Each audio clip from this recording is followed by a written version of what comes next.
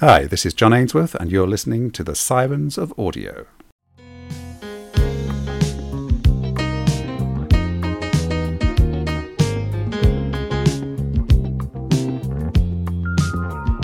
Hello, me one.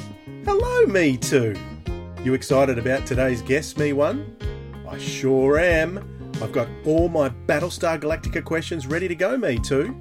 BSG, me one? Yes. Aren't we speaking with Ronald D. Moore today, me too? No. We're speaking to Roland Moore, author of this month's Big Finish month release, Colony of Fear, me one. You mean Big Finish haven't announced their new range of Battlestar Galactica box sets, me too? No. You know, I hear John Coleshaw does a cracking lawn green, but no, not yet, me one. Well, frack me for a centon and a half, me too. So say we all, me one.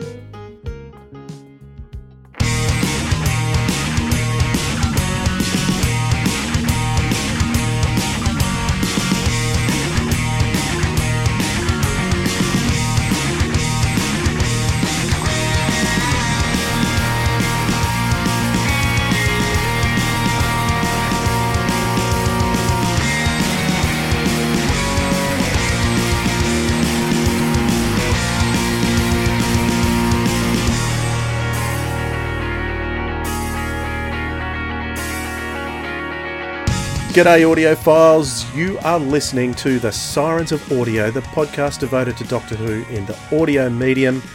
My name is Dwayne, and joining me is... Philip. Hey everyone, hey Dwayne. This time we're going to be talking about the Sixth Doctor monthly adventure, Colony of Fear, written by Roland Moore. We're going to have a bit of a chat with him later. But first of all, watch your step, Philip, because we're about to jump down that rabbit hole! Fantastic, can't wait.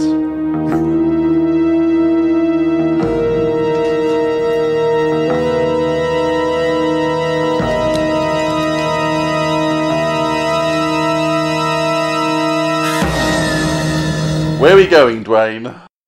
Okay, well, where are we going? We're here. Welcome. Since I've been mucking around with our YouTube channel, I've been looking at a couple of other YouTube channels that are out there. I switched off a lot a couple of years back when the 13th Doctor started because there was so much hatred, so much vitriol out there that it just got too depressing for me, and I wanted to give the run a chance. And I know you and I have spoken, and you know very well that I wasn't personally, this is not to say I share everyone's view, but I was not personally impressed with the festive special that we just had, Revolution of the Daleks, and it was kind of like the last chance I'd given the show before I sort of felt this real disconnect, a disconnect that I'd never felt before. So I've been looking around at some other YouTube channels, and of course you gravitate towards opinions that kind of suit yourself. There's still a lot of hatred out there, which I don't really like. But something interesting came up that's been talked about a lot. That Russell T Davies has spoken about Doctor Who and how it should be like Marvel. It should have these offshoot franchises, very different series, a bit like what Star Wars is doing at the moment. And I just wanted to get your view on whether you think that is an option for Doctor Who, the TV series, going off on these different TV tangents. We did have that under Russell T Davies to a degree. It wasn't quite the same.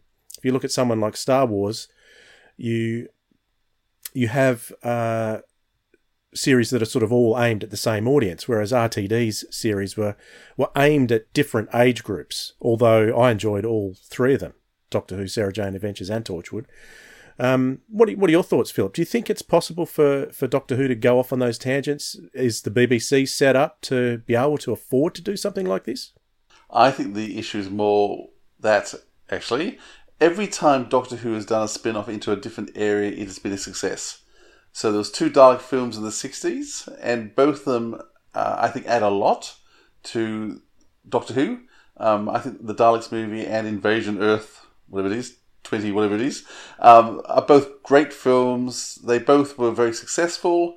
The second one not financially rated as much as the first one, so they didn't make a third, which they had the option to. But both those films have stood the test of time. They're still great fun to watch. The spin-offs of both Sarah Jane, Torchwood were both huge successes. Class, not so much so. But then that wasn't Russell T. That was someone else who did Class. And I must admit, I didn't actually watch the whole thing. I watched the first couple of episodes and just decided... How funny is that? I watched 2 episodes and I stopped. I didn't like it at all. Yeah, and so I've not listened to the Big Finish stuff either for that reason, because... Same here. So, yeah, there you go. We're too similar, Dwayne. It scares me sometimes. But, yeah, and I actually don't think Star Wars, at the moment, what we're seeing isn't for different audiences.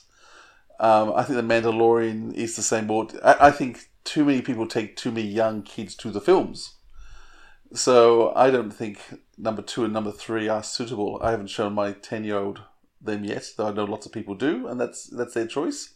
But certainly the first time I showed number 3 to my kids, they were a bit older. I think they were about 12, 13, 14, and I even skipped some sections. So I actually don't think Star Wars is for all ages. I think it's designed for 13, 14 and up. And I think so far what I've seen, Mandalorian I didn't say it was designed for all ages. I said my view of Star Wars at the moment is they're aiming for all the same audiences, whereas Russell T Davies was aiming for different audiences. Yeah. Okay. So okay, I agree. I see what you're saying, and yes, you're probably right, actually. I think, but now Russell T is saying that we should be doing something similar to the Marvel universe. I'm not into Marvel myself, but I know there's all these different tangents that go off everywhere, all interconnected characters. Star Wars is doing the same thing, announcing all these different series. The big buzz about Star Wars at the end of last year, of course, was the appearance of Luke Skywalker at the end of season 2 of The Mandalorian. Well, I think if you haven't seen it, bad luck. Tough luck.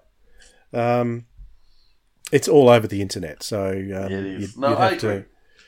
So that was huge, and that's what a lot of these critics of the Chibnall era in particular are saying, that Star Wars pandered to what the fans wanted at the end of The Mandalorian there, and because the same critics, there's similar critics of the Star Trek series that are out there at the moment as well. So. I just hope that Doctor Who could do something like that. Well, I think Big Finish has shown that they can. Because we have the Missy series, we have the War Master series, we have the spin-offs happening, and they're embracing the characters, taking the characters even further, and producing better stuff sometimes than the show was able to do. I would say not sometimes. Often. Yeah. Sometimes, always, depending on the character. But I think we're seeing that it's obviously possible, but it would take lots of money, and I don't think the BBC is prepared to spend that sort of money. And it's also, Doctor Who fans are used to the fact that it just goes on and on. So I think when Torchwood ended, I don't think Torchwood people have really got over the fact that it ended. I'm not sure. I mean, I think there was complicated things in Russell T Davies's personal life happening in terms of his partner, which is part of the reason why he didn't have the energy to put into pushing it further. Okay. But I mean, the fact he went to America to find the money was because the BBC just couldn't find the money for it. Which is sort of why Torchwood ended. Sarah Jane, of course, only ended because of the death of Elizabeth Sladen. And I think... But Torchwood Series 4 is a good example of too much American involvement, because I just did not connect with that series either. Once Doctor Who, the Doctor Who universe leaves British shores, it seems to lose something. And I did not enjoy Torchwood Series 4 very much at all. Of course, you got the main characters there, which are fantastic, but it had that American tone to it that I just didn't connect with. I didn't like it. Yeah, I enjoyed the series. I thought it was padded out too long. I mean, the entire second episode on a plane with very little happening. It just felt like there was lots of padding. I think that's part of trying to save money, make things happen. But yeah, I think it had a lot of advantage things to it. But it was such a bleak concept, and I think sometimes Russell T could be a bit bleak and depressed, and that's the whole series was very, very dark. But a fascinating concept. I mean, a brilliant concept to think about. What would happen if no one could die? And I don't think I'd ever thought through the consequences of how bad it would be for the world if everyone kept living and couldn't die. Yeah. So I think probably if we're going to have those offshoot universes or offshoot story arcs that Russell T Davies suggests, then the money's going to have to come from international backers. Yeah, and once you start involving more international backers, it changes the whole shape of how it looks. I think the reason why Doctor Who looks so good is because it's often just one or two people with a vision and then people who love it, making it work. But once you bring in lots of money from outsiders, then the interest is more in about making profit. And Mandalorian, I love it, but it's about making profit. And you can see it's about the sales of the products and the et cetera. And that being said, though, they've found some pretty cheap way of technology to make things happen cheaply and well. Okay, well, that's something for us to ponder and maybe discuss again down the track. So I think it might be time to get out of this rabbit hole. What do you think? Let's climb out. We'll have a listen to a trailer for Colony of Fear and we'll come back with Roland Moore. Edwin, I'd like you to meet the scouting party from the rescue ship. We weren't expecting you for a few days. So I heard. Hello, I'm Mrs. Clark. And I'm the Doctor. From Big Finish Productions, Doctor Who, Colony of Fear. Doctor, help!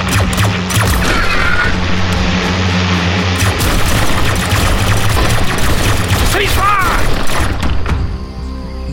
I'm rarely pleased to see someone with a gun, but on this occasion, I'll make an exception. Who's that rather strange-looking fellow? I'm afraid I don't know his name. He's smiling, but his eyes look sad. Wise. And behind him, that's...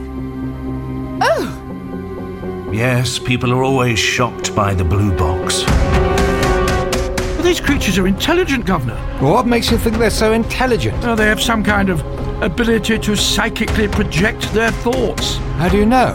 Because one of them spoke to me inside my head. I can't leave. If I go back to Earth, that's a long journey in cryo. What if he returns while I'm gone? And do you really think that's likely? It's all I've got. All right. Big Finish. We love stories. One day he'll come back. I know it. And I'll be waiting. Our guest this time is the showrunner for the first science fiction TV show for China, an adaptation of AMC's Humans, but most importantly for us. He's the writer of this month's Sixth Doctor Big Finish adventure, Colony of Fear. Roland Moore, thanks for having a chat with us. Thanks for having me, Dwayne and Philip. Thank you. Well, I want to talk to you in a few moments about you being a showrunner and what that entails, but tell us first of all, how did you become a writer in the first place? How long have you been doing it? Sure. Probably about 20 years now, I think, professionally. I started writing by putting on theatre shows. So I'd sort of write my own scripts and put them on the London Fringe and the Edinburgh Fringe. Normally sort of one person and a dog, but it's a great learning curve because especially writing things with humour in them, you'd sort of get instant reaction from the audience, whether they'd laugh. And so I did that for a few years and eventually sort of moved to TV, sort of working on children's TV, sort of animated cartoons. And about the same time I started writing thrillers for like ITV and things that were developed and never made. And that was like a valuable learning curve of how TV can work. So yeah, I'd sort of write children's TV and thrillers in parallel, really. So I had two sort of separate strands going. I was always interested in sci-fi. Always wanted to write it. There weren't that many opportunities to write sci-fi, really. Especially sort of like in the mid 2000s. There weren't that many UK shows that were sci-fi based until Doctor Who came back, and then there was a bit of a resurgence. So the opportunities of writing sci-fi were quite limited. And so when I got sort of work for Big Finish, that was a fabulous sort of opportunity.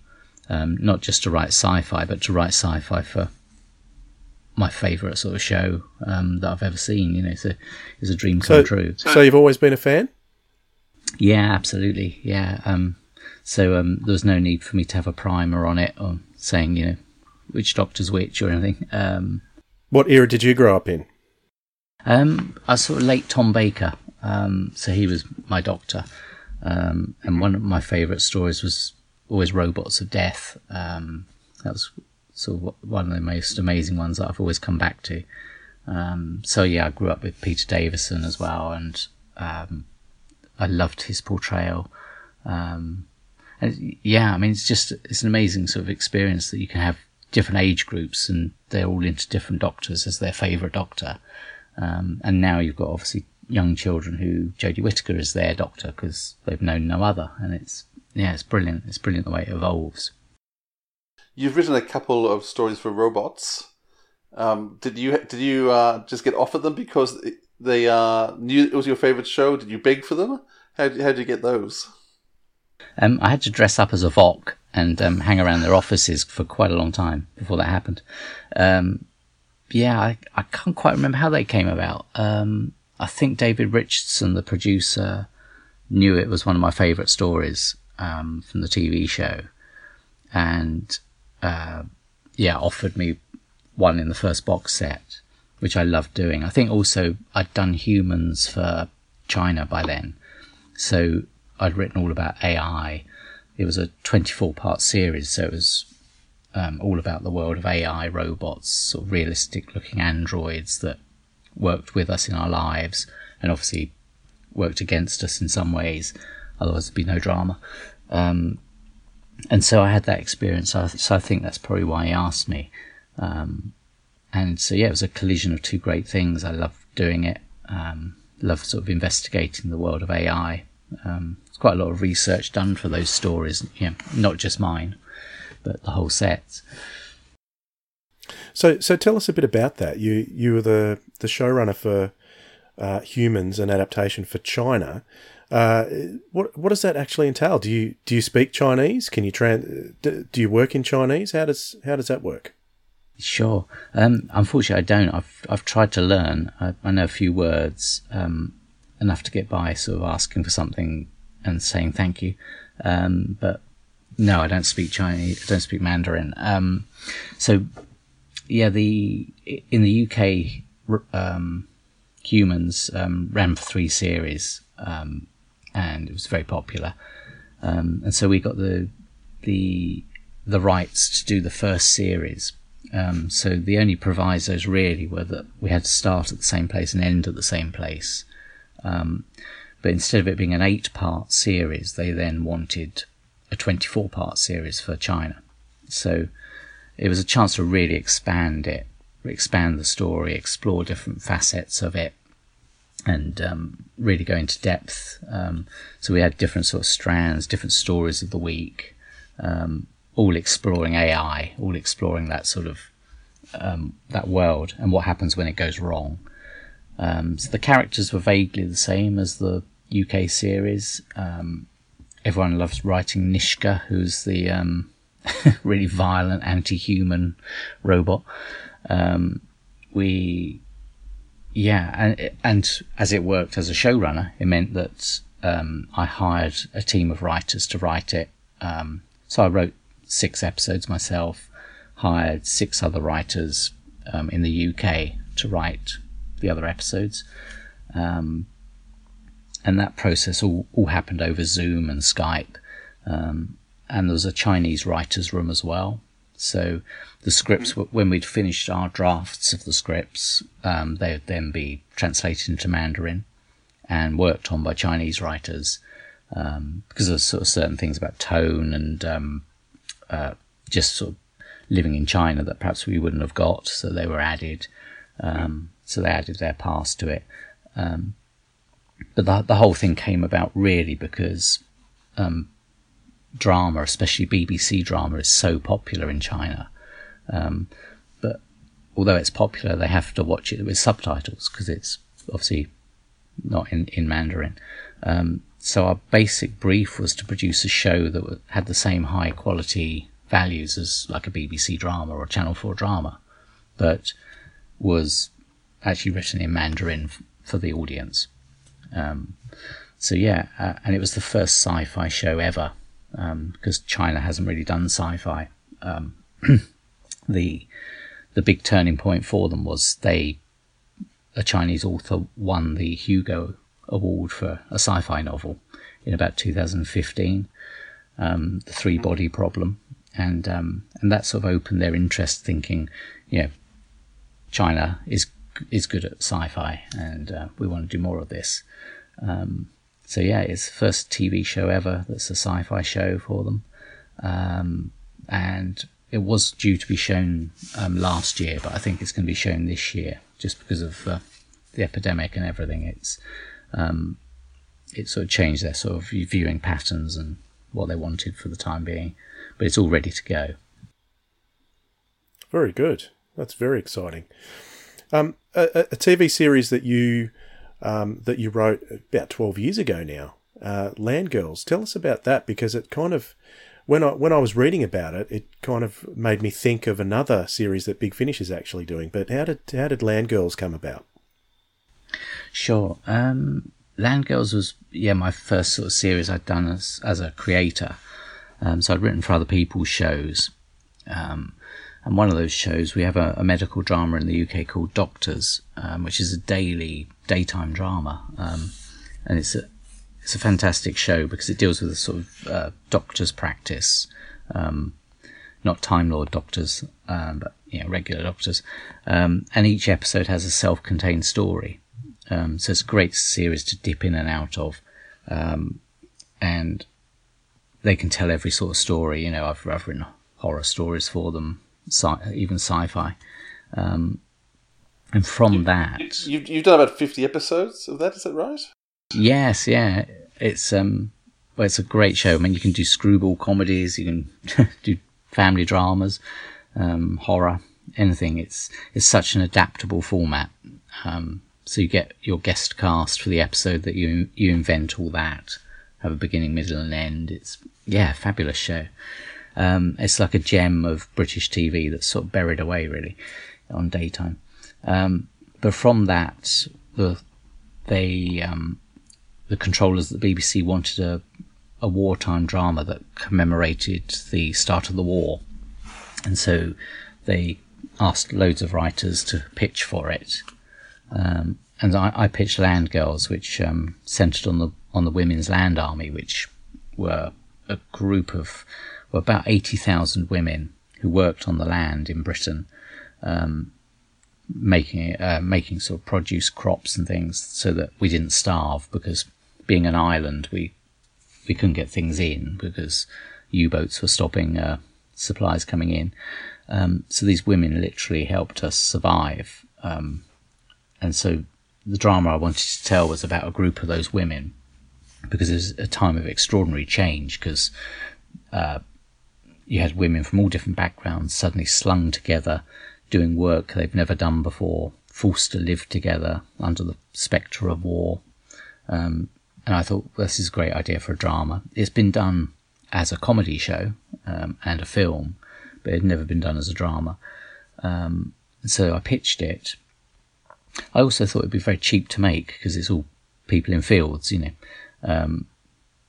Didn't turn out that way, because obviously you do need a lot of interiors, a lot of period dressing and things. And so, it was great. It was a real female-centric series. I had one rule for the series, that was the female characters must never be saved by a man. I thought that would undermine what they did in the war. So I made that sort of simple change. The Atta Girl, which Big Finish did, is a similar sort of female-fronted drama, which flips back and forward through time as well, which was something I considered for Land Girls before, was telling a sort of story in the present day as well as one in the past. But for me, I couldn't quite get it to work. But I think when Atta Girl, Louise Jameson and Helen Goldwyn, they worked out a really clever way of doing it, which sort of relied on this sort of huge mystery of what happened to this airwoman. But yeah, the Atta girls were equally as vital to the war effort as the land girls. There's sort of certain similarities, I guess, between the two dramas. And I think it's sort of gone down very well with listeners, Atta Girl. Yeah, absolutely. It's one of Philip's favourites, isn't it? It is. We chatted with Louise Jamieson about it recently too, so got all of her perspective and as writer and director and performer. Yeah, it's a real passion project for her, I think, and it really shows. But yeah, the mystery of Daphne, I think, hooks you in from episode 1. You want to know what happened to her, and it's beautifully told. And I love the way it just flips around in terms of different periods in the war to tell different stories. So how did you find yourself working for Big Finish? I think my agent pitched me to them, and sort of I sent in a trial script of something else I'd written, and then I was asked to pitch ideas for the early adventures. So, because the first thing I wrote for them was the Night Witches for the Second Doctor. And so I was asked to pitch ideas for the Second Doctor, Ben and Polly. And I came up with about 4 ideas. I think 3 of them were pretty good. One of them was Night Witches. The 4th idea I realised was basically a Star Trek idea that I'd subconsciously taken into my mind and thought was my own. So not surprising that one was turned down. But Night Witches was the one they wanted me to do. And it was a pure historical. And that was really good fun because, again, it was that period of the war, Second World War, that I'd done Land Girls, so I knew a lot about that world. I didn't know a lot about the Night Witches, but obviously I researched that and found out, again, an amazing group of women who repelled the Germans with basically crop dusting planes and farm planes and homemade bombs. Incredibly dangerous, flying at night with no lights, no radar, nothing. And yet they'd sort of fly 8 or 9 missions a night. So I really enjoyed writing the historical, which was something as a Doctor Who fan I never imagined myself doing, because I always liked the sci-fi shows more than the historicals. But when I came to write one, I realised how well it could work, and it made me reevaluate everything in terms of the classic series that, like the Aztecs, which I always thought was a brilliant series anyway. But I watched them with fresh eyes after that, and it was great to sort of reevaluate them all and realise, you don't need a monster, not always. Oh, I hope we ain't back in the South Pole. No. But I told you we need our warm clothes, didn't I? You see, I've been to Russia before. Well, this Winter Palace is well named, I'll give you that. It's brass monkeys out here. Aye, I'm freezing. The snow's turning my knees blue. Coming soon from Big Finish Productions. Doctor Who, The Early Adventures. The Night Witches. There's something you should see. What is it? If this is 1782, they didn't have tanks then, did they, Doctor? Oh, my word. There must be a dozen of them. Armoured cars, too. I can't quite make out the markings. Me neither. But I know that shape. Blimey. They're German panzer tanks. Stay down. Gonna blow up the TARDIS. Get down!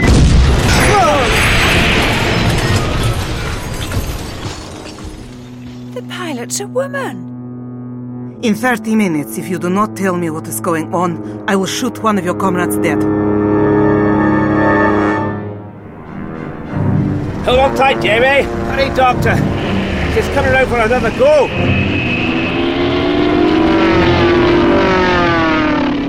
Big Finish. We love stories. Oh, I don't like the sound of Night Witches, Doctor. What's the difference in writing for TV as opposed to audio?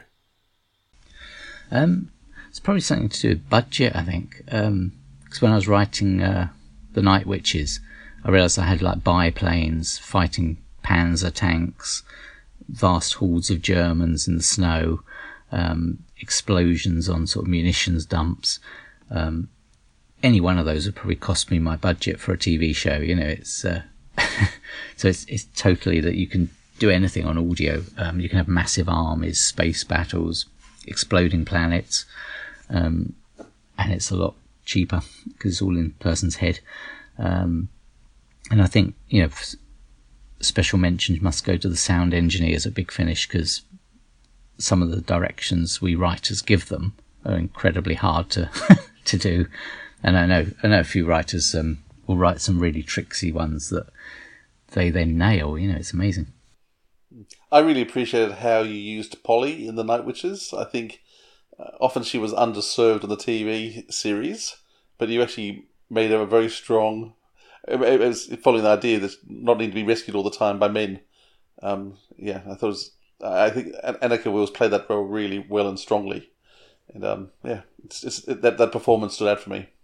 Oh, thank you. Yeah, I think she enjoyed doing it, and it was lovely to spend 2 days in the studio with her and the rest of the cast. And she's a lovely, amazing woman. But yeah, she's totally up for Polly being expanded upon from the TV series, and she really appreciates, I think, when writers give her that opportunity. And there's been some lovely Polly stories for Big Finish, and it was lovely for Night Witches to centre around her and that sort of go for that sort of enemy of the world feel with it as well. What's it like being a writer in studio? I'm not sure with Doctors and other shows. As a writer, do you often go in when it's recording, or obviously you spend 2 days with Big Finish? Is that a normal thing? Big Finish are great because they always, before the pandemic, obviously they always invite the writers along for the 2 days or however long it takes. Since the pandemic, we're still invited, which is fabulous. But it's all done remotely now at the moment. But for TV, you normally get asked to come along if you want to stand around on set, and it's on TV. It's quite a frustrating process. I found it quite stressful because you've basically done all your work, and you're just sort of standing around while they're setting up a lighting shot or something. And it takes ages, and you think there's no way you can improve on what you've done already because you haven't got that opportunity to do any more with it. So it's quite stressful. So you end up making tea and coffee for everyone and trying to sort of busy yourself. But yeah, I find it quite odd being on TV sets. And I think the first time I ever went to Doctors, they asked me if I wanted to be an extra in it, just sitting in the waiting room reading a paper. And I was so tempted, but then I thought, I'm going to be the guy who just stares straight at the camera, and just I just can't do that. So yeah, never appeared. You've not written as many scripts as quite a few of the writers for Big Finish, but hopefully as time progresses, your output will be more and more. But you've had quite a broad exposure to different ranges. You've got a Space 1999 coming up. You've done Steed and Mrs. Peel, Robots, Survivors. I think you did Star Cops as well. So one thing that Philip and I really enjoyed, and we talked about this, we had Jane Slavin recently, and we were talking to her about transference. So that was an interesting way that was written, because it was one story set over 8 episodes, but with 4 writers, each of you had 2. So how did you find that process working with 3 other writers? And I think Shadow of the Daleks was another one where you would have had to have known the outcome of what was happening. That was only released a few months ago. How do you like writing with that group of writers? Is that similar to how it works with TV, with a group of writers? Yeah, it's quite similar actually, especially for transference, because we could all get together. We went to a couple of sort of lengthy pub meetings. We're all drinking coffee to just sort of stay focused. But yeah, so it's all professional, obviously. And yeah, so we had a couple of long meetings where we'd sort of thrash out the story. We knew from David Richardson whose idea it was, where he wanted it to go. And yeah, I'm incredibly proud of Transference. I think for 8 hours of drama, it's a twisting, turning tale that always wrong-foots you. And I think Warren Brown and Alex Kingston are just incredible in it, and their chemistry is great. And you're just never sure where you are with him. And so I think the way it worked was we'd pitch our individual ideas for the stories of the week, really, I guess, where they're loosely sort of, like I wrote one that was set in a seaside cafe, and it's, so you'd pitch your ideas, we'd agree whether it all worked, and it was like a brilliant game of consequences, where you sort of leave the next person with a cliffhanger and they have to resolve it. Because I think you wrote episodes 3 and 4, is that right? Maybe 5 and 6, I think. So what was it? What was it like being handed characters that you then decided to kill off, or did you all decide together who you were going to murder? I think we knew when they all had to die.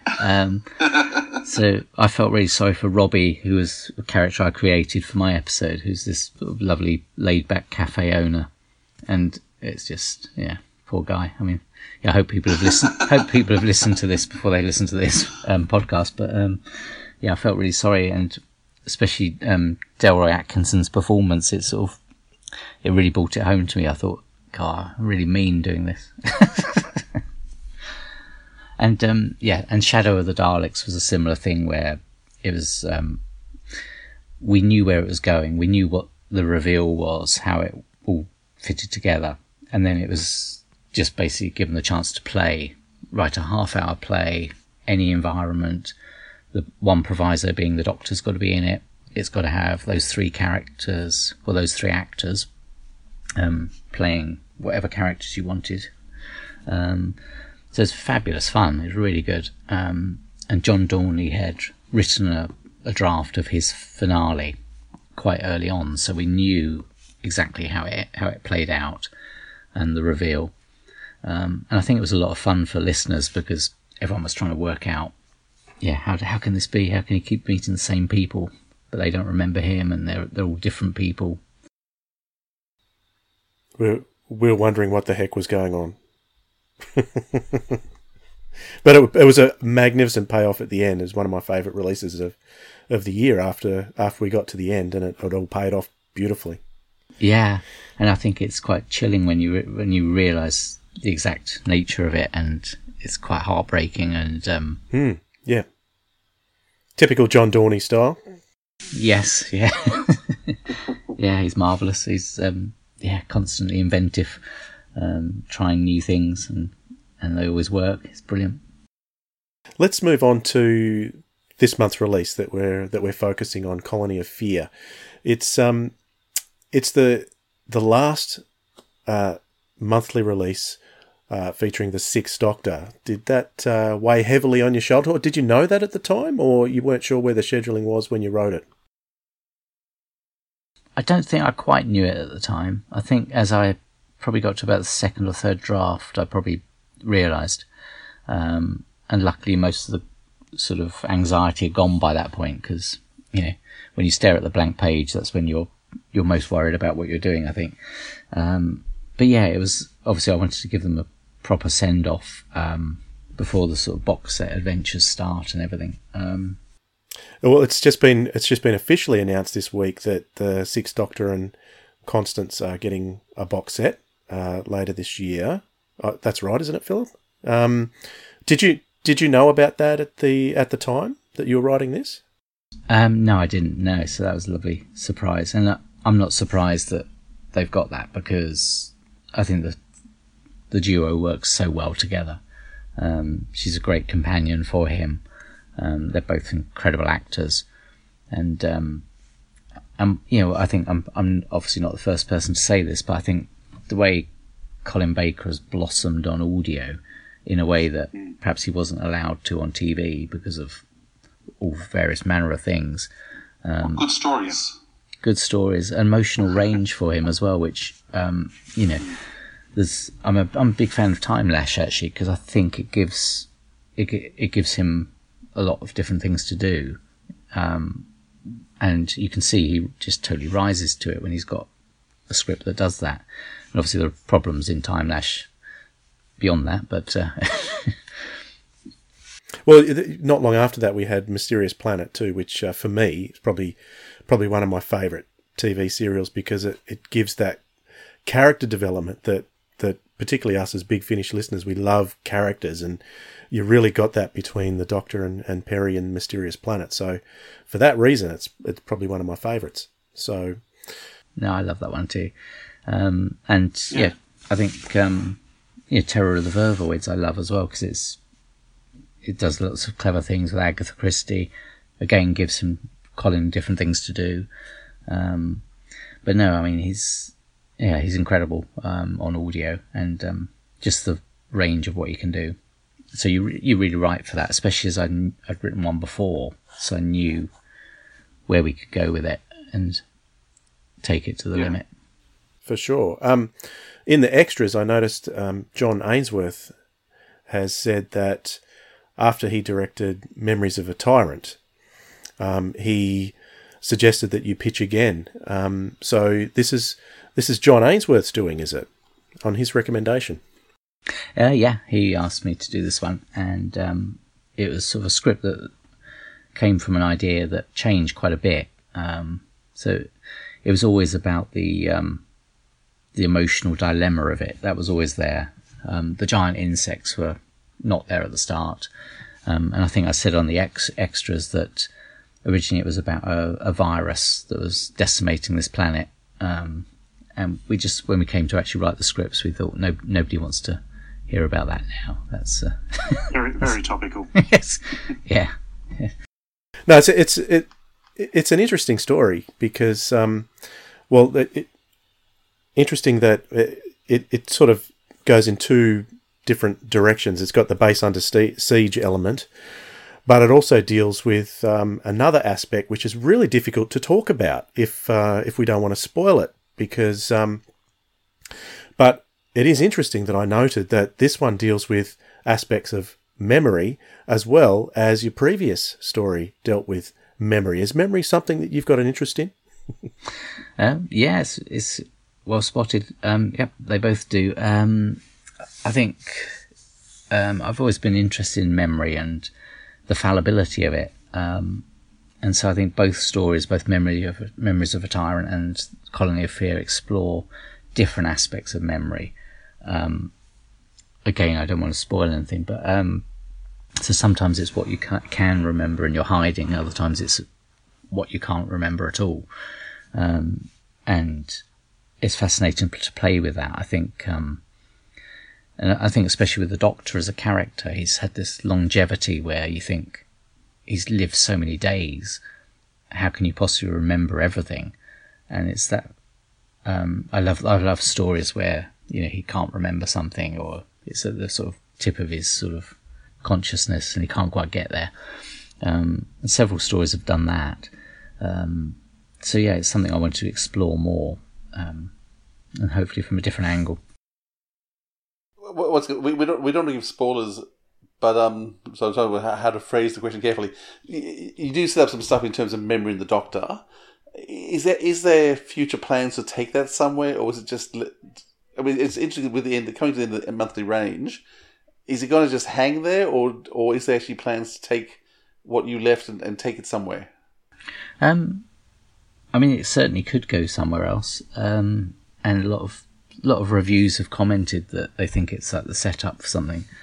In its own way. I don't know, to be honest, at this stage. So it's not something you were asked to put in as a setup, it's just something that you deliberately just left hanging? Yeah, I mean, I wanted the audience also to make their own assumptions about what they'd heard, but hopefully in a satisfying way. It's not like there are vast unanswered questions. I think it's just, what period does this relate to? And again, it's quite hard to talk about, isn't it? It's very hard because it's virtually half the story. Yeah, quite a few people have had different theories about the unsaid bits of it, and it's fascinating to sort of see where people think, it's from this or that, or it references this, and obviously the bits that I think, that's really clever, I'll probably say, yeah, that's what I was thinking. I was reading one review this evening that said that you were obviously trying to take elements from the current TV series, but the BBC wouldn't allow it, so you changed it and put this bit in. So I thought, I wonder if that's true. But anyway, good theories. We'll never know. I like that theory. Yeah. So do you have a thing against bugs and insects? I think a natural sort of fear of them, I guess, just on a surface level.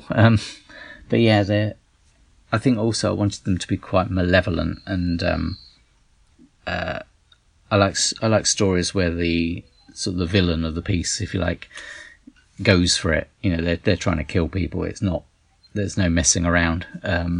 They don't espouse their plan or say what they're up to, really. They just do what they do.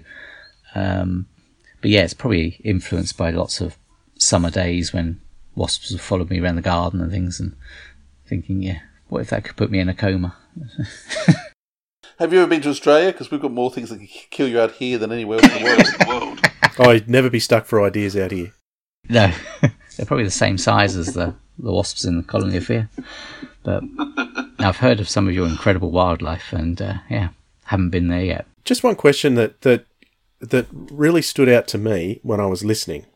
We were talking just recently on another episode, hasn't gone out yet actually, but we were talking about the importance of cliffhangers and how they work in TV and how they work in audio. I noticed the cliffhangers, particularly the cliffhangers for episode 1 and 2. Normally you have a cliffhanger that makes you think, oh, wow, how are we going to get out of this one? Whereas you had me for these 2 cliffhangers thinking, what is it that they have to get out of? So I was sort of more anticipating the cliffhanger that I wanted to hear more about in the next episode. Were you doing that on purpose? Yeah. I mean, I love cliffhangers. It's one of the best things about writing Doctor Who. It's just that, getting into an impossible corner. And then, I think the first cliffhanger I wanted to, I guess, misdirect people in a way, because the Doctor knows what it is. And I thought, oh, people who are fans of old enemies are going to think, oh, it's so-and-so.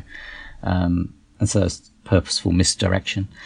I apologise if that upset anybody. I wasn't upset, but it had me thinking, oh, who's this going to be? Yeah. And I think purposefully my description of the creature was designed for that as well, to think, oh, yeah, is this something we've seen before? But yeah, I think when you write a really good cliffhanger, you're so proud of it, and you think it's such a lovely sort of thing to lead up to. I also like stories that give you the cliffhanger and then the next episode doesn't follow it up immediately. I think that's quite a nice technique that we see quite a lot in Big Finish sometimes. That's really nice, I think, because then it obviously gives you the dramatic tension of thinking, well, I want to see what happened there. And I think with a story like this, or any Doctor Who story really, the advantage of splitting up the companion and the Doctor lends itself to this sort of dual storytelling, where you can sort of leave each scene hopefully at a mini cliffhanger before following up the next person's sort of strand. But yeah, it's all about cliffhangers. Fabulous. You were saying originally when you wrote the story it was a virus that escaped rather than giant bugs. So when did you make the changeover from the virus to the bugs? I can't remember exactly when I did that. I think I was looking for a different angle once we decided the virus wasn't a good idea. And I mean, it was still a base under siege story, really. Essentially the same things happened, but it was just this sort of malevolent, intelligent virus. So yeah, I can't quite remember when I changed it, but once the wasp idea was there, it really worked, I think, and the fact they've got this sort of telepathy between them, and Misha Malcolm, who plays the Hive, is, I love what they've done with her voice, and it's quite scary, I think. A great performance. There was no, I guess part of what I was kind of expecting was some sort of moral question in terms of the right to destroy a whole life form. Which is when you said it was a virus, we've got no issues with killing off viruses because we don't consider them life forms. But these bugs were more than that. Was there any dilemma in terms of their right to live and survive? Yeah, I mean, I think there's some in the story there where, especially when the Doctor's on the ship with all the specimens on it, and he's saying how rare they all are and how, I mean, he admonishes the colonists for killing something that's very rare. And I think, I mean, he only decides on dealing with the bugs in the way he does because of the greater threat that they pose to sort of humanity. And he knows that it's not like they're the only group of that insect, you know. So we can do a sequel sometime. Yeah, there's moments of Aliens 2 in there where the tension and the threat and everything. I was thinking, I felt moments of Aliens 2 in there. Oh, I'm glad you got that because that was my intention. I always love the idea of Marines versus monsters. It's always great. There were originally the insects were going to lay eggs in the colonists, and we decided that was way too horrific. So the body horror was already pretty high in terms of. I mean, Doctor Who does do body horror, and I have no issues with it, but it was already pretty. It's great. And I think also when it's audio, it's somehow much more intimate because it's your relationship. It's a one-to-one relationship with what you're listening to, straight into your ears. And so everything has much more of a visceral effect, I think. So you've got, even swearing or any sort of horror. It's just so much more intimate and in your head. It's just, So I think you have to rein back sometimes to think, if I did this in a film, that would be fine. But if on audio, it might be too much. So, all in all, Colony of Fear, excellent release. You should be very proud of yourself. We enjoyed it, and we're looking forward to much more output from you over the months and years to come. Thanks for Colony of Fear, Philip. I just want to ask about Space 1999. So, as a kid growing up, it was one of my favourite shows. Not as much as Doctor Who, but it was up there in terms of every episode, and we had it on in Australia every morning at 6 a.m. for several years. So I used to get up ridiculously early to watch it every day. So, went round and round. So I saw the episodes lots of times. Now, I know that Big Finish is doing some original stories and some adapted from the TV series. And I noticed that you're doing an adapted story. I think it's The Dragon's Domain. Is that correct? I think Death's Other Dominion. I do one of the famous ones, Death's Other Dominion. So how did you end up getting an adaptation? And how do you go about the process of doing an adaptation? Yeah, sure. I mean, strangely enough, I'd been watching Space 1999 again. I've got the box set of it and was just going through the episodes when David Richardson said to me, did I want to write one? And I think very early on I was offered the chance of doing this adaptation of this classic episode. That it's a remarkable episode. I mean, it's got Brian Blessed in it, but he's giving this nuanced, subtle performance that is a great bit of casting, actually, because they've gone against type, really. We're used to the sort of bombastic performances he does, but he's got this quite subtle nuance thing. Like when he comes back for the next season. and John Shrapnel, who plays the sort of the crazy character, is given what you'd think would be the Brian Blessed part in it. But it's a remarkable sort of hour of drama because so much happens in it. There's so many ideas stuffed in there: immortality, the right to reproduce, finding another human colony. There's so many ideas in there, sort of godhood, everything. And so adapting it was quite a big job, really, because I had to obviously watch the show a lot more times to get every sort of beat of the story. And then you realise that some of those beats aren't sort of properly, perhaps, ended. So there's certain strands of the story that seem a bit strange when you start really analysing it. So part of my job was to sort of make it all work as a coherent thing, and also sort of bringing sort of the new slant we were doing with Space 1999 to it. And Nick Briggs was fantastically helpful with that, because he helped me with the script in terms of direction and sort of concentrating on various strands of it. Because it's brimming with ideas, and there's almost too many ideas for an hour. Well, Breakaway was an amazing success. So I'm really looking forward to this new box set coming out. And Death of Dominion is a brilliant episode. I'm fascinated to see how it goes. I've got a question about Space 1999. Well, we know Mark Bonner is in the lead role. He's also playing the 11, whatever other characters. Every time I turn on the TV, he's there. Is there anything Mark Bonner can't do? Yeah, I don't think so. I think he's pretty amazing, isn't he? And I love what Nick Briggs has done with the characters from Space 1999.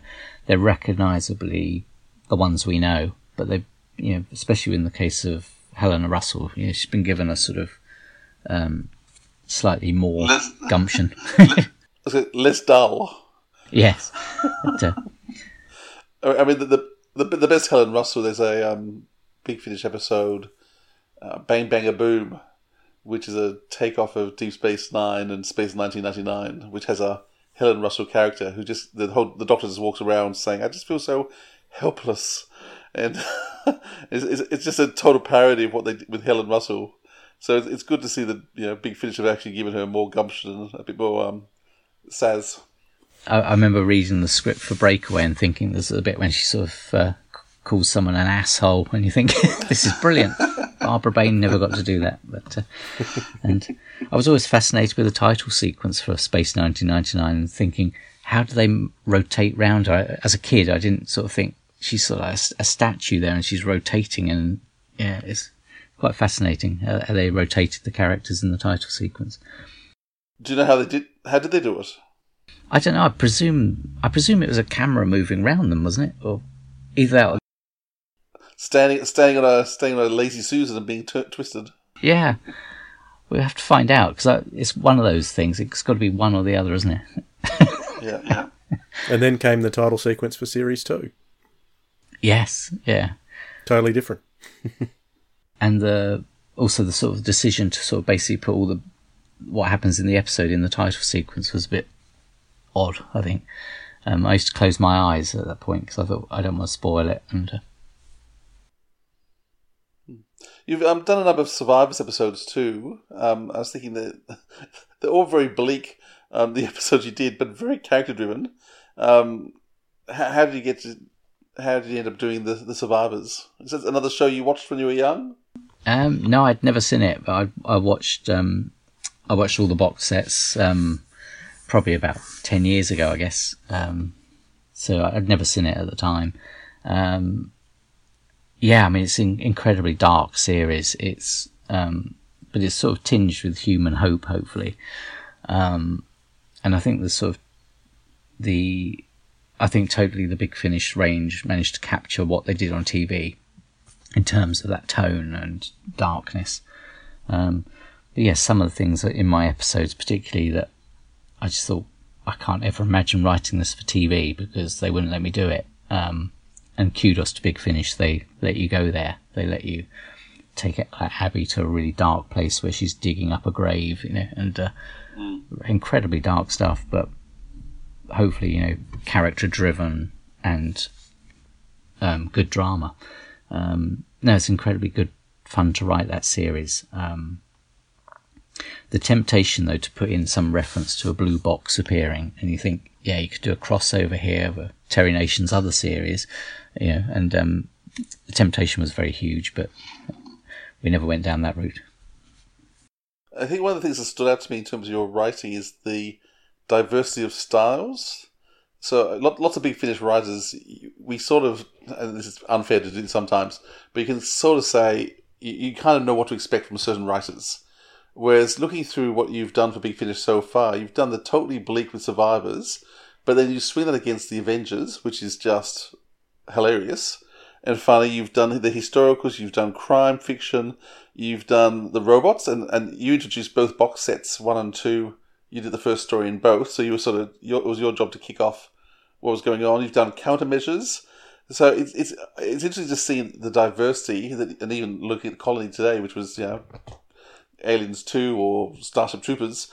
Your diversity is huge. Do you think part of that, as you were saying, with Doctors, because that was a huge range of storytelling? Did you just like telling different stories every time? Yeah, I think so. I think it's a really good question. I think, I think part of the thing I find exciting as a writer is giving a different brief for a different show, and having to hit that tone, hit that what they're going for, and to make what you're doing part of a whole. And I really enjoy that process of thinking, this is an Avengers episode, so it's going to be this, this, and this, or this is a Doctor Who episode, it's going to be this, this, and this. And obviously there's a big range in Doctor Who itself, but so whatever era you're writing for, it's like with the Night Witches, I tried to use language that was used at the time of the black and white series, so you try and fit in everything you're doing, and obviously it's a bit of a cheat in a way, because you're bringing emotion and things that perhaps is more akin to the new series into sort of older Doctor Who and things, but it works, and it's marrying the two for a constant tone. But no, I love that part of the process. I love getting the brief right. It's really part of the fun. Roland, I just wanted to ask you, seeing as you're a Doctor Who fan, I'm only assuming that you've followed the Big Finish monthly range throughout the years. Have you done that? I mean, I think the first one I listened to was the Genocide Machine, I think. I haven't listened to early on. Yeah, I haven't listened to all of them, but I'm slowly sort of working my way back, especially with all the sales and things, just sort of picking up releases I've not come across before. And it started off just like cherry picking stories that I thought, oh, that sounds really interesting, or it's got the Ice Warriors in it or something, or Has there been any standouts for you over the last 20 years or so? Because with it coming to an end, we're wanting to get some feedback from as many people as we can about some of the standout moments in the monthly range and what it might have meant to you over the years. Well, I mean, there's so many stories. Again, it's Doctor Who, but you can tell any sort of story. And picking a highlight is really hard. I mean, a recent one I really enjoyed was Scorched Earth by Chris Chapman. I thought that was incredibly good. I also think what he did there in terms of the emotional sort of standoff between the two companions was incredible, and a really sort of visceral piece of work. I really like Robophobia. Again, robots. I think that was might have been their first appearance in Big Finish. I don't know. I mean, there's been so many that I can't quite remember off the top of my head now. I listened to what did I listen to the other day? Ish, which I thought was really interesting. I thought it was a really clever idea, all about language and how this malevolent word could be used. And again, you think that's part of Doctor Who in the same way the Ice Warriors are, but totally different. They're being totally different stories. I think all the actors used by Big Finish are amazing. I was really pleased to have Leighton Pugh in my Colony of Fear, because he did a River song where he was this evil scientist, and it was just such a brilliant performance. You just think, wow. Well, really appreciate you having a chat with us, Roland. It's been a privilege, as always, to chat with one of the writers of Big Finish, so thank you. Thank you for your time and for staying up late for me. That's brilliant. Cheers. Our pleasure. It's been wonderful talking to you. Learned a lot. Thank you for that. One thing we like to ask of all our guests is, whether they can provide a recommendation of something that you've been listening to. So could be anything, could be music, could be audio drama, an audio book, anything that you've been listening to lately that that you could possibly recommend? Right. Yeah, I mean, I've been listening to a podcast that I found really funny. It's called Heavy Pencil, and it's basically conversations, very clever, neat little idea. It's conversations between an actor and his agent's assistant. So he's quite low down the sort of pecking order in this agency, so he only ever speaks to the assistant's assistant. And it's their conversations, just as phone conversations. And he's quite a pompous, old school actor who's he obviously thinks he's a lot more famous than he is. But it's a fabulous series. It's very funny, and it's written by Tony Gardner, and it's well worth a listen. Also, recently I've listened to Bafflegab did a production of The Hellbound Heart, which the Clive Barker story, as an audio play. I think it came out a few years ago, and that was pretty chilling. I was listening to that in the daytime, and it was still sort of making me look behind me. It's quite creepy. And for Big Finish, I've been listening to the Torchwood range, the monthly range. I've got rather obsessed with those, trying to catch all the stories. Again, it appeals to that sort of dark edge of writing, I think. It's brilliant what sort of James Goss and the other writers that David Llewellyn has done with that series. They take it to some really dark places. So that's my thanks. My happy spring listening. Thanks very much for those recommendations and for spending all your time with us this evening. Thanks a lot, Dwayne. Thanks, Philip. That was a lovely chat we had with Roland Moore. Fantastic stuff. Let's talk about our recommendations. I think it's your turn to go first this time, Philip. Oh, it seems to always be my turn to go first, but okay. It's always your turn. So I want to recommend a podcast. I think I've mentioned before my musical theatre enjoyment. In fact, I was just watching a musical with my kids before I came on here. So I want to recommend, it's called Putting It Together. It's a Stephen Sondheim podcast. It's by a Canadian guy, and he's working through every Stephen Sondheim musical in order, one song at a time. So it's a mammoth task, because Stephen Sondheim has written a lot of songs, and at the moment they're starting to work through A Little Night Music. So we're moving into the musicals. The first we start off with Gypsy and West Side Story, which I love. Then we had a couple of musicals I didn't really know very well, but we're now moving into the more famous ones. But if you're into musical theatre and you want an analysis, song by song, its history, its words, why it's come together, it's very detailed. But if that's for you, it's a great podcast. Fantastic. What about you, Dwayne? What are you listening to? What about me? All right. Well, I've got a history with radio, and one of my loves in radio, you're talking about your musical loves, I'm talking about mine, is progressive rock. So I used to go seeking out independent artists because it's quite a niche genre. Well, it was back when I was in radio in the noughties. And so I used to seek out artists, and one day I was looking at a prog website that listed a whole heap of artists, and I wanted to find the most interesting names of bands that I could find that I'd never heard of. And I picked up, I just found the CD next to me, and I thought I'd recommend that. This is a band called King Bathmat. One word, King Bathmat. And I thought, that is such an interesting name for a band. I'm going to get that, see what it sounds like. And I absolutely loved it. I got to interview, it's actually a project.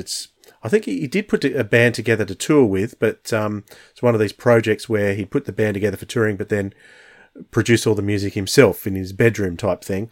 But yeah, really, really good stuff. Really hardcore rock, more of the hard progressive rock, not less symphonic, more hard. So the album I'm looking at right now is called Truth Button. So I'll put a link to that in the show notes. It's still available for download. The guy behind the project, John Bassett, does a few other projects as well. One's called Arcade Messiah, which is an instrumental project, but King Bathmat actually has vocals in the lyrics as well.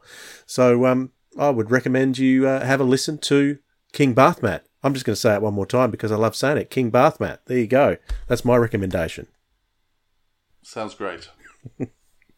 All right, so next time on the Sirens of Audio, we have a great chat lined up for you. We are going to be... Oh, you talk about it, Philip.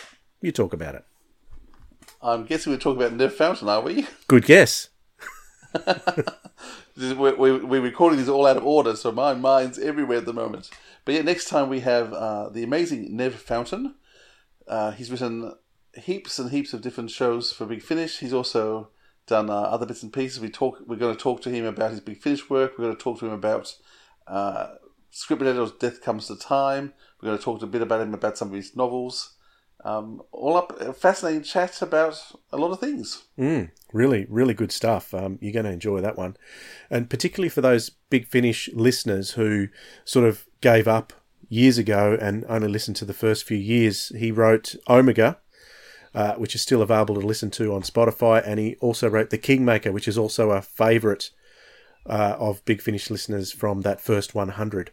So, and he talks in depth on Omega and The Kingmaker as well. So make sure you come back for that. It's going to be great. So until then, ta-ta! What about you, Philip? I was happy with just the ta-ta. That was amusing. Are you going to take us out with a Sondheim number? No, I don't do that. I care about listeners too much for that. Okay, all right. See you next time, Philip. Bye. See you, everyone.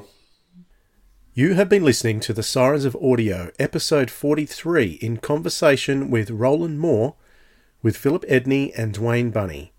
Theme music by Husky by the Geek. Find him on YouTube. His video version of the theme is fantastic. Rate and review us on Apple Podcasts or your favourite podcatcher. Watch the Sirens of Audio on YouTube. Just search for us there. Write to us at sirensofaudio@gmail.com. Check our webpage at sirensofaudio.com. Our Twitter handle is @AudioSirens. Find us on Facebook by typing the Sirens of Audio into the search bar. And if you want a bigger buzz than any coma-inducing alien bug lifeform can induce, keep listening to Audio Drama, because Audio Drama rocks!